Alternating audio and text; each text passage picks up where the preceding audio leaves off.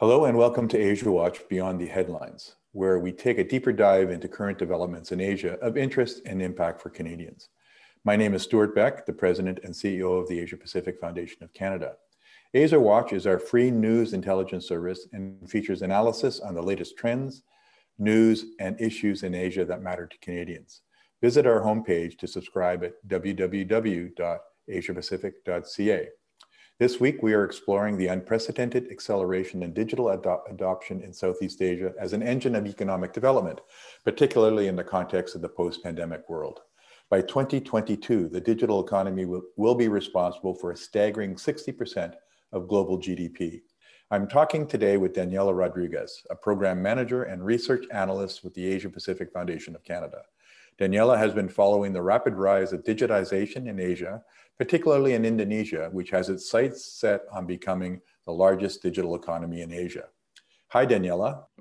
Hi, Stuart. Thanks for having me. Daniela, you wrote this week in Asia Watch about two homegrown tech unicorns in Indonesia and talks of a merger of these two companies. Can you tell our listeners what the deal entails and why it matters? Sure. So it is a merger talk between two major tech startups in Indonesia, one being Gojek, which started as a ride-hailing company, but they have since expanded into financial services, mobile payments, food delivery, and such, and Tokopedia, which runs an e-commerce marketplace, so for people to create their own online store. The merger is very significant because first, it would create Indonesia's first comprehensive super app. Basically, one app with a wide range of services, including mobile payments, which are very, very convenient nowadays. Second, it's very important because it would expand the market share for both tech unicorns, and it would facilitate their roads towards profitability. It is important to note that both Tokopedia and Gojek are not profitable enterprises yet. They depend on various investors and funding rounds to keep not only expand their operations, but even operate on a daily basis. And third, the combined venture would also be quite competitive within Indonesia and internationally, particularly when competing against other tech giants like Grab from Singapore, which also offers very similar services to Gojek, especially ride hailing and food delivery and mobile payments. And they've both been butting heads in Southeast Asia for a while now, especially in Indonesia. And also, it would make them more competitive against Sea, another Singaporean based tech company, which has a comprehensive platform in products like digital payments and e-commerce and gaming. You know, this is interesting, Daniela, because what you're talking about is a tech ecosystem that is really quite vibrant in Southeast Asia, and something that we Canadians don't really know and understand. And thank you for bringing us into the know when it comes to what's happening there. But Indonesia has already moved more than 10 million of its small businesses to online business platforms. And consumers have significantly shifted online. Why is digitalization so important for economies like Indonesia? Why the drive to transform economies to digital? I think it's mostly due to economic growth. Countries like Indonesia really are looking to become high income countries, at least in the next 10 years. And they really see the digital economy as a major, like you said at the beginning, engine for growth in order to achieve that. And it's really interesting because they've been able to leapfrog a lot of more, would you say, established high income countries with long established, say, internet economies like the US or Canada. What makes Indonesia so thriving in part is its mobile ecosystem and the fact that people mostly access the internet through the smartphone and through very affordable smartphones, not only in the device being affordable, but also the mobile plans being affordable. So all these services are really concentrated in the mobile space, which is kind of like they're almost leapfrogging Canada in a sense. In the long term, digitization is really crucial for the fourth industrial revolution. It'll be the backbone of technologies like artificial intelligence and 3D printing, Internet of Things.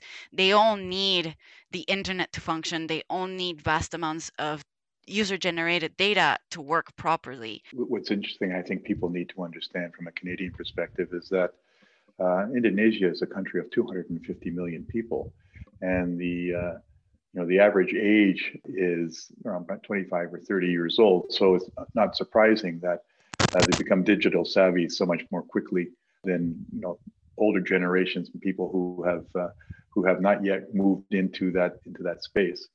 After a short break, I'll return with Daniela, one of our Foundation's program managers, to continue the conversation. The Asia Pacific Foundation of Canada invites you to subscribe to Asia Watch, our free email newsletter. Delivered to your inbox every Tuesday and Thursday from our team of research analysts. Asia Watch features the latest news, trends, and issues in Asia that matter to Canadians. Subscribe today at www.asiapacific.ca, a uniquely Canadian take on Asia. Daniela, we've discussed Indonesia. How is this transformation playing out across the rest of the APEC region, and what lessons can we learn for Canada? Most countries are moving towards a digital transformation no matter what, despite all the headwinds from COVID-19. It really is their way to go, especially if you have small businesses closed right now.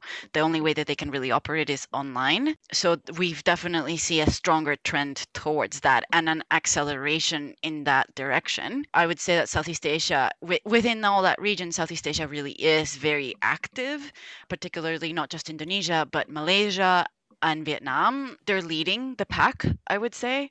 Especially the growth of the internet economy has been quite astounding despite COVID. In terms of lessons for Canada, I think it's important to note that consumer behaviors, especially of finding services or shopping online, even for something as simple as food delivery, are here to stay.